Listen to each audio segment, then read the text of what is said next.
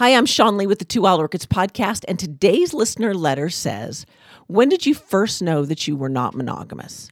Now, I am openly, consensually non-monogamous, and I've been that way since I was in my 20s. My parents were non-monogamous, and I knew about it as a child, even if I didn't see anything.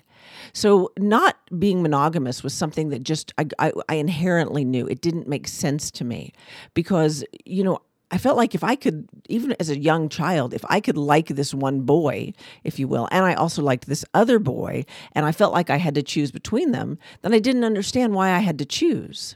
Society tells us we have to pick one person to be with, and I don't subscribe to that. It seems to me that I have a lot of love to give. If I had more than one child, does that mean that if I have a second child, I can't love it because I used up all my love on the first child? And the same thing is true of friends. Friends are, you can love, each friend of yours brings something different to your table. You have a friend who likes to go shopping, and you have a friend who likes to go play golf with you or whatever, but they're not the same person.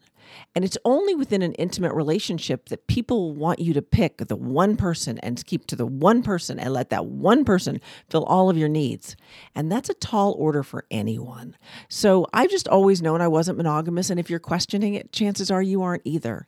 But you have to remember that non-monogamy isn't the easiest route, because while you're comfortable loving lots of people, you also have to be comfortable with your partner loving lots of people. And that's where it can get a little tricky and sticky. So if you want more information, you can always check out my podcast at twowildorchids.com. We talk about it a lot.